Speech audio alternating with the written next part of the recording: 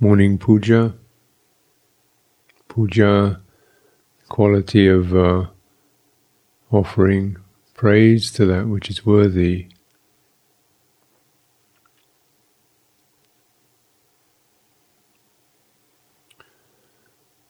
No, the objects of puja are first of all established in a sort of semi-external way. That is, there's candles, incense, shrine, images, Buddhas, so forth. It's these objects are there to create a particular resonance of the sacred, and Buddha sacred in a human form. So, the human being,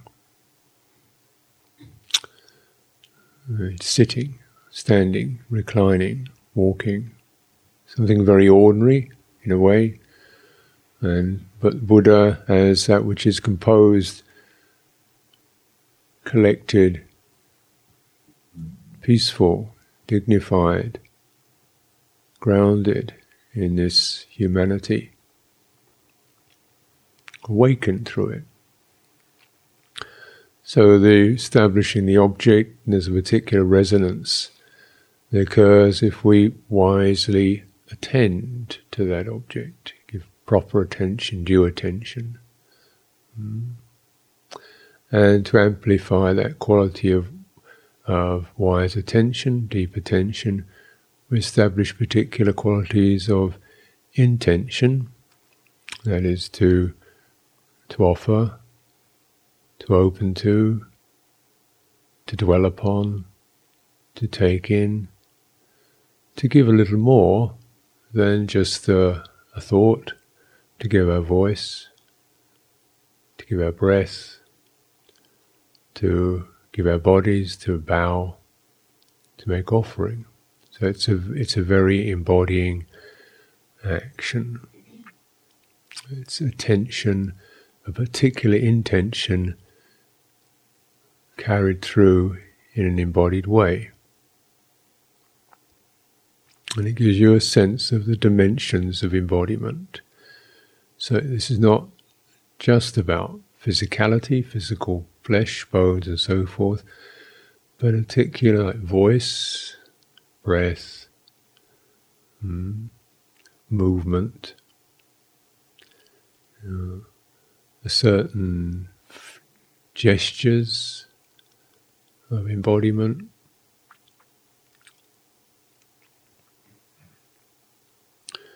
So it's something that's obviously has physicality to it, also has a certain handling. The body is we sense this energy as we vocalize, as we breathe in and breathe out, and we also experience that as something kind of anonymous.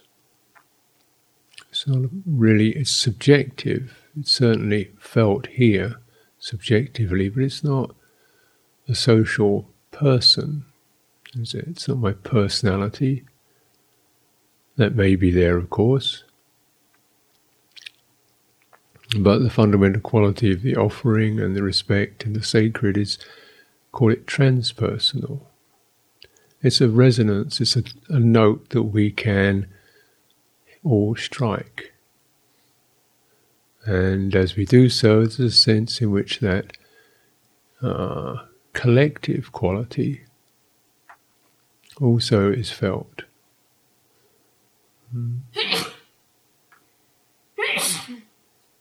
With the collective embodiment.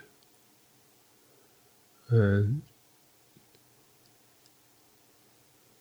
whereas thinking tends to set us apart into our separate conceptual boxes, shared embodiment, which doesn't mean physical contact, though it may do, but at this time it doesn't even require that.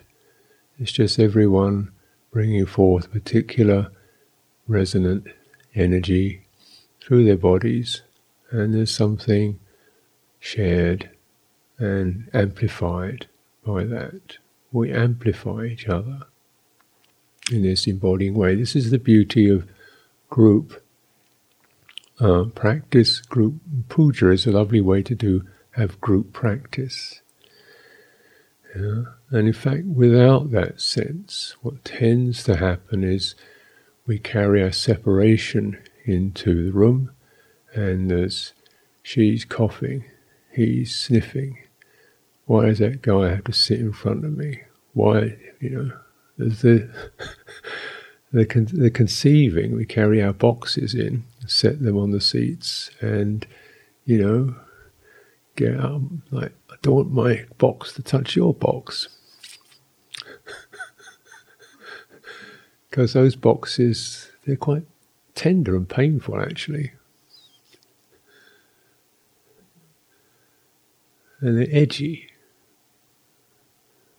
Yeah. They're sensitive and they're edgy. And how lovely just to empty one's box. Doesn't matter if your voice is that good or croaky or squeaky or whatever it is, doesn't matter. You empty it into the group voice, like the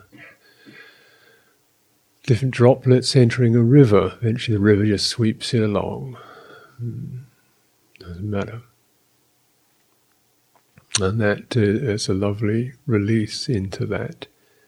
Doesn't matter. Just let it flow. So there are particular textures in puja that are very supportive. One is the atmosphere. It's generally soft. It's kind of gentle, a sustained, soft, gentle resonance. And the resonance is kept visual. There's soft light. Candles are not glaring. Sound is moderate. There isn't rocking. It gently swells and sways. And it's kind of a subtle inflections around the monotone. But there is tonality to it, but gentle risings of semitones and half notes and quarter notes. So there's a softness to that puja. It's not exciting, but it is certainly resonating. And that's an enormous fundamental quality of puja, the resonances.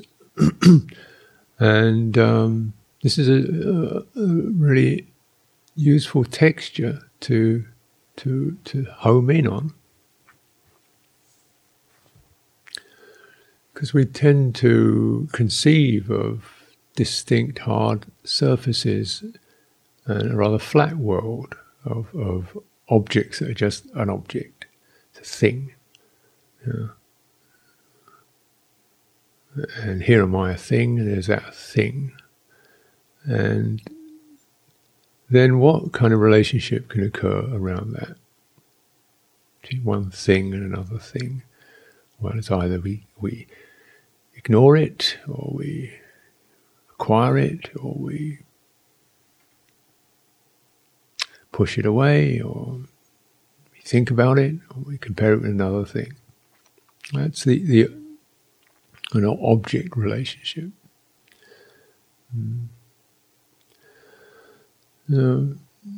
Subjective relationships are just being touched by, being affected by, being pleased by, being mystified by. We sense that the important feature is the relationship,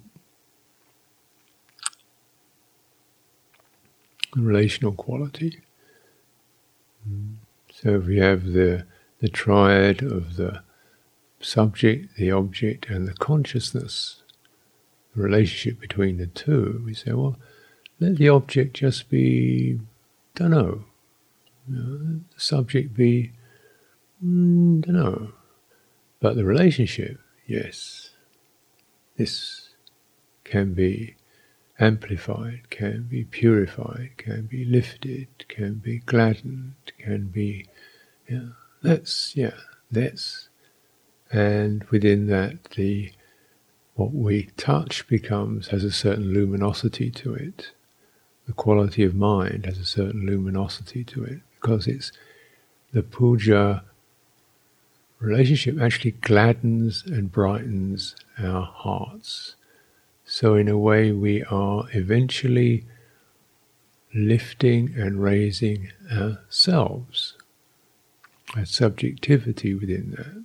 In praising Buddha, we're also praising this citta, this resonant heart.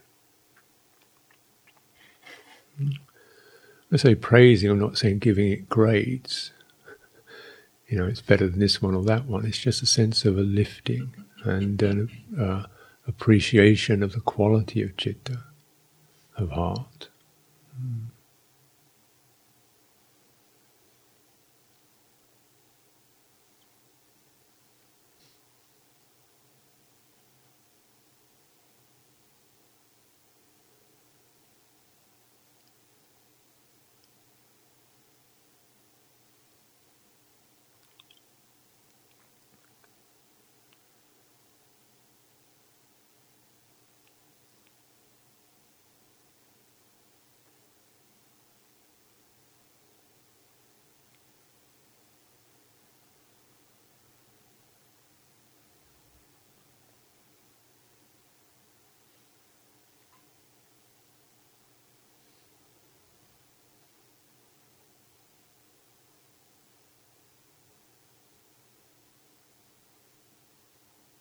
And to deepen and make use of that quality of the rising heart is saddha, aspiration. Comes a sense of confidence. One has trust. There's a rising of the heart. There's an energy that's kindled. Certain brightening, quickening of intention. I don't feel hopeless or stagnant, a sense of a rising of motivation to specifically apply. What is there to be specifically applied to? Framing up. What is this experience, being human? In essence, fundamentally, universally, whatever our personal stories are, what is the quality, primary quality of being here?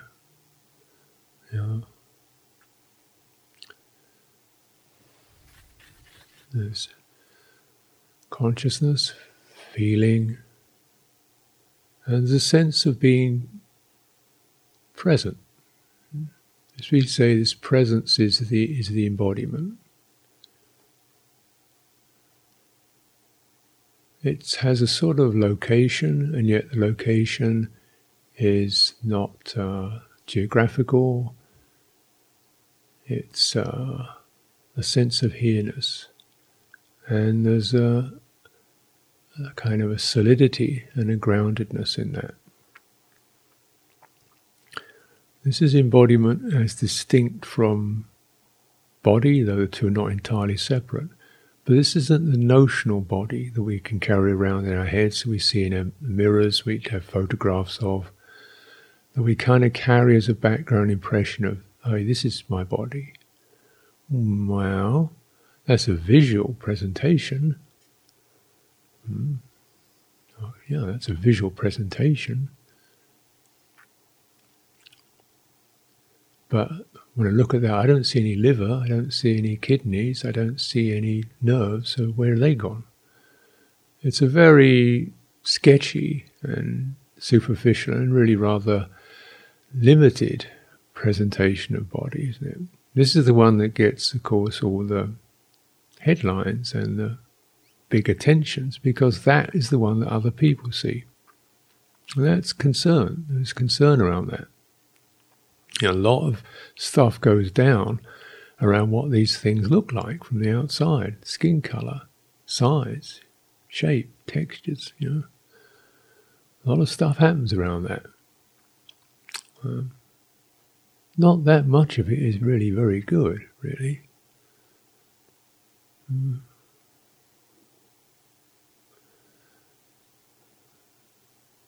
So there is that.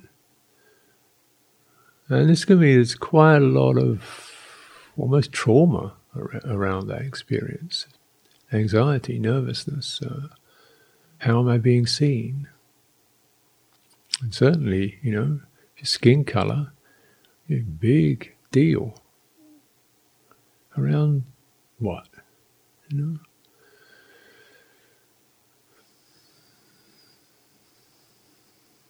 So this visual appearance can be deeply problematic, and at any rate, it's extremely superficial.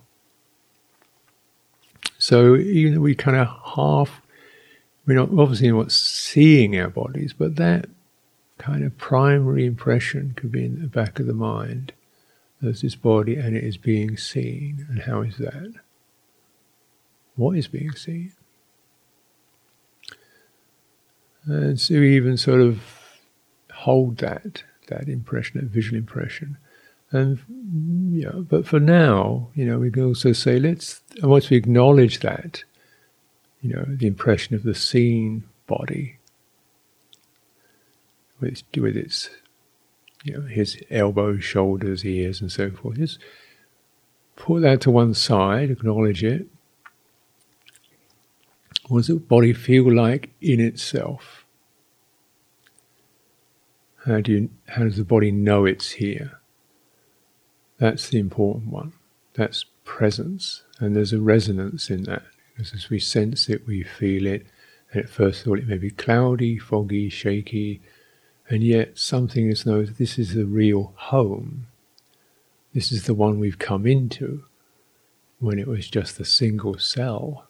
This is what we came into. This. And it hasn't got a shape, but it has a distinct texture and a responsiveness and a sensitivity and a painfulness and sometimes a brokenness, and but essentially there's also a primary health and vitality in that. Otherwise we would not be here. We are alive. We came into this.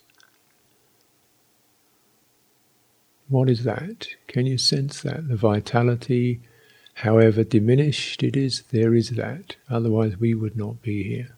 There will be no here for us. And that here is much more than a notion. If we turn to it, if we give deep attention to it, if we frame it up with sati, with mindfulness, if there can be a collecting in that, that here becomes extremely satisfying, strong, grounded, source of comfort and ease. This is the body to cultivate. And we have a lifetime for that. Doesn't matter, you're here, does not age.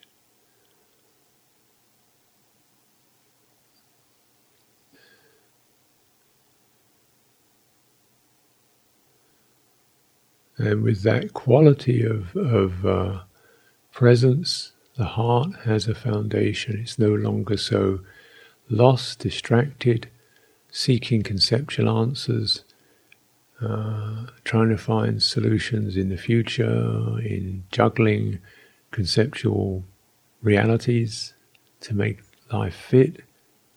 The citta finds home.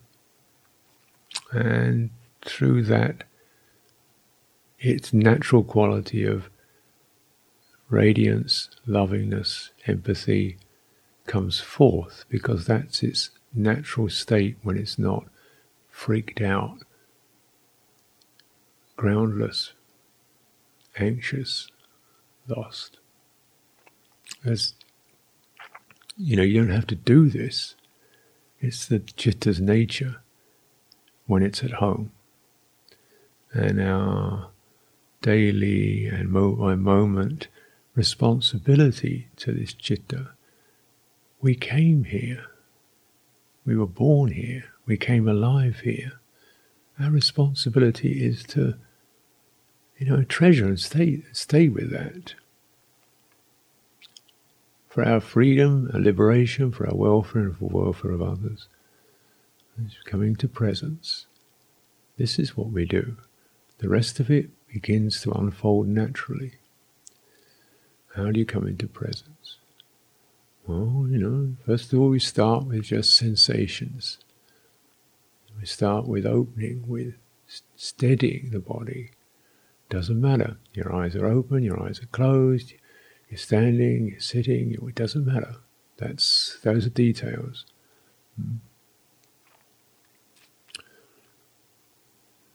Get the sensations lined up so that we have something, completeness to the body, the legs, the feet, the knees. Just sweep around the back, the upright. First of all, the ground. The ground which is a given. Now we say the obvious feature of the ground is just the sense of the pressure of your body on the floor. That's the sensation ground. And if you stay with that and keep giving attention to it, the somatic ground arises. That is, it's a sense of feeling grounded, or feeling a kind of quality of security, safety, and extending that. Get the sensations, get the message, the unspoken, the non-sensation, a certain sense of basic firmness, basic groundedness. Can that, as you touch into that, can we acknowledge there's also an upright energy, which again is our nature as humans.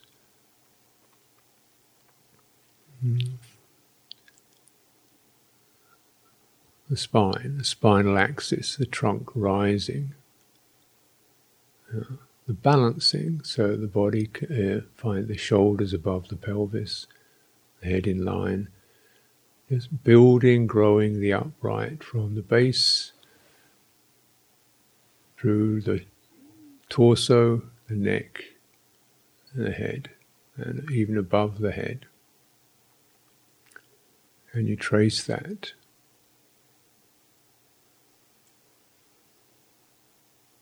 When the upright is established, then the breathing becomes more apparent, because your body is open and composed, and then the breathing is no longer shallow, and it's also not forced, it's involuntary. The upright body, the breathing descends into the belly, it opens, it rises through the chest, it flushes the skin. It's a constant former. It's an informer. It begins to suffuse the entirety of the embodied form, the embodied experience. This takes time. Again, you can start just tracking sensation. In the belly, sensations, in the chest, in the nose, the back of the head, or behind the nose, wherever you can track sensation. But really try to get the sense of a continuity of that. And something you can manage to do. Something that there's still, it has to be within that the quality of the given rather than the done. There's a certain doing which is to establish attention, to establish a focus, but the primary quality of the given must be experienced in order therefore to be that sense of truthfulness and joyfulness.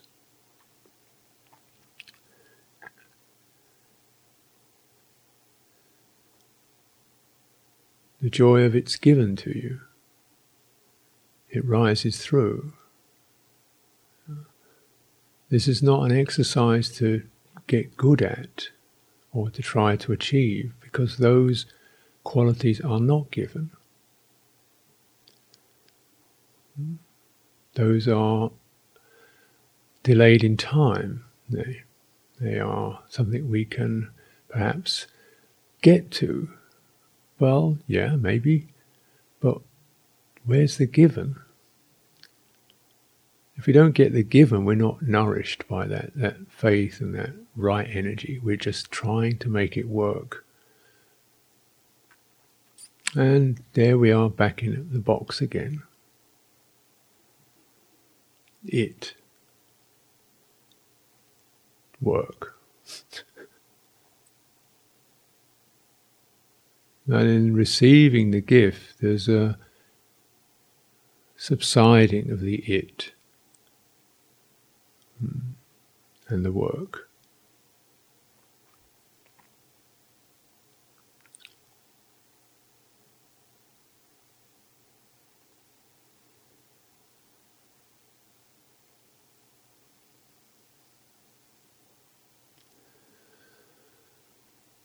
There's another suggestion, if you like, just as a memo, if you're looking at how does this, what do I do? Well, just first of all, getting the ground and the upright, and let the breathing come to you.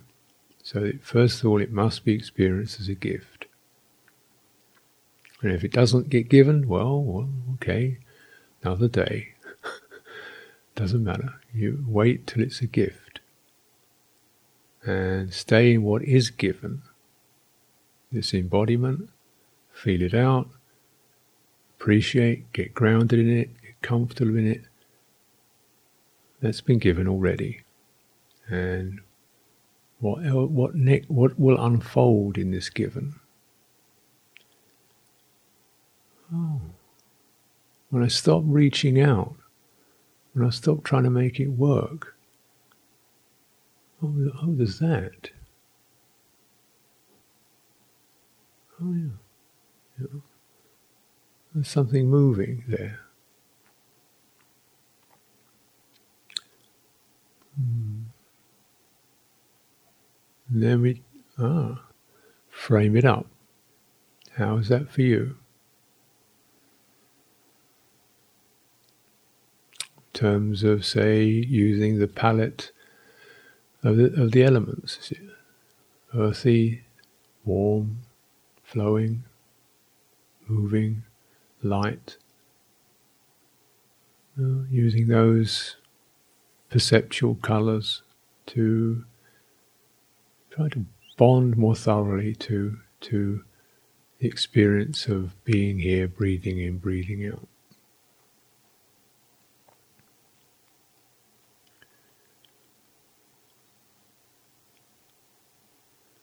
This puja is the giving and the celebration of what is given. Something sacred.